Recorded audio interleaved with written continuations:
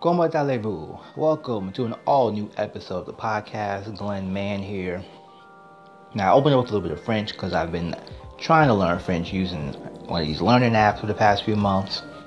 You must know the name of it. It's called Duolingo. This is not an advertisement or sponsored content.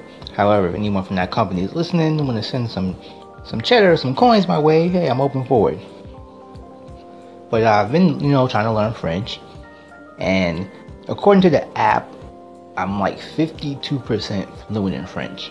Which, to be honest, I don't feel 52% fluent in French.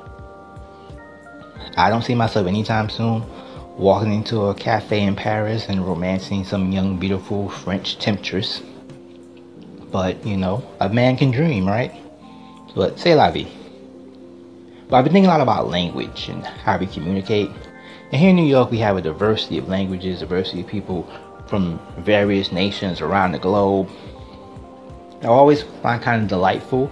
A lot of times you can meet people who have been here for a while and really don't know any English at all, or very little English, but they do know the F word and they speak it fluently, which is pretty cool because it's the F word, sort of a very clarifying, declarative statement. I think, did I say that word right? Anyway, forget about that. But it's a powerful word because of the point, can be used in various ways.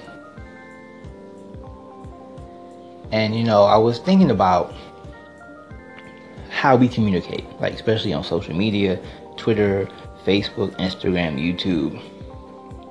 And a lot of times I think people forget it's not what you say, but how you say it. And I think what's sometimes lost, especially when talking about really important issues, is the art of persuasion.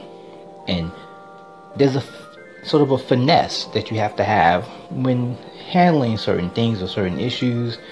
And I think sometimes people are so interested or emboldened by making these sort of bold, powerful statements that will get instant reaction and gratification, but may not win the argument in the long run.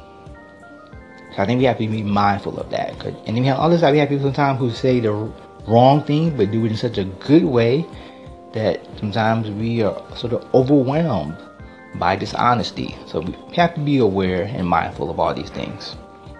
Now, there was an article, I think, that I came across briefly that said that in the distant future, human beings might not even have a spoken language anymore, which seems kind of weird.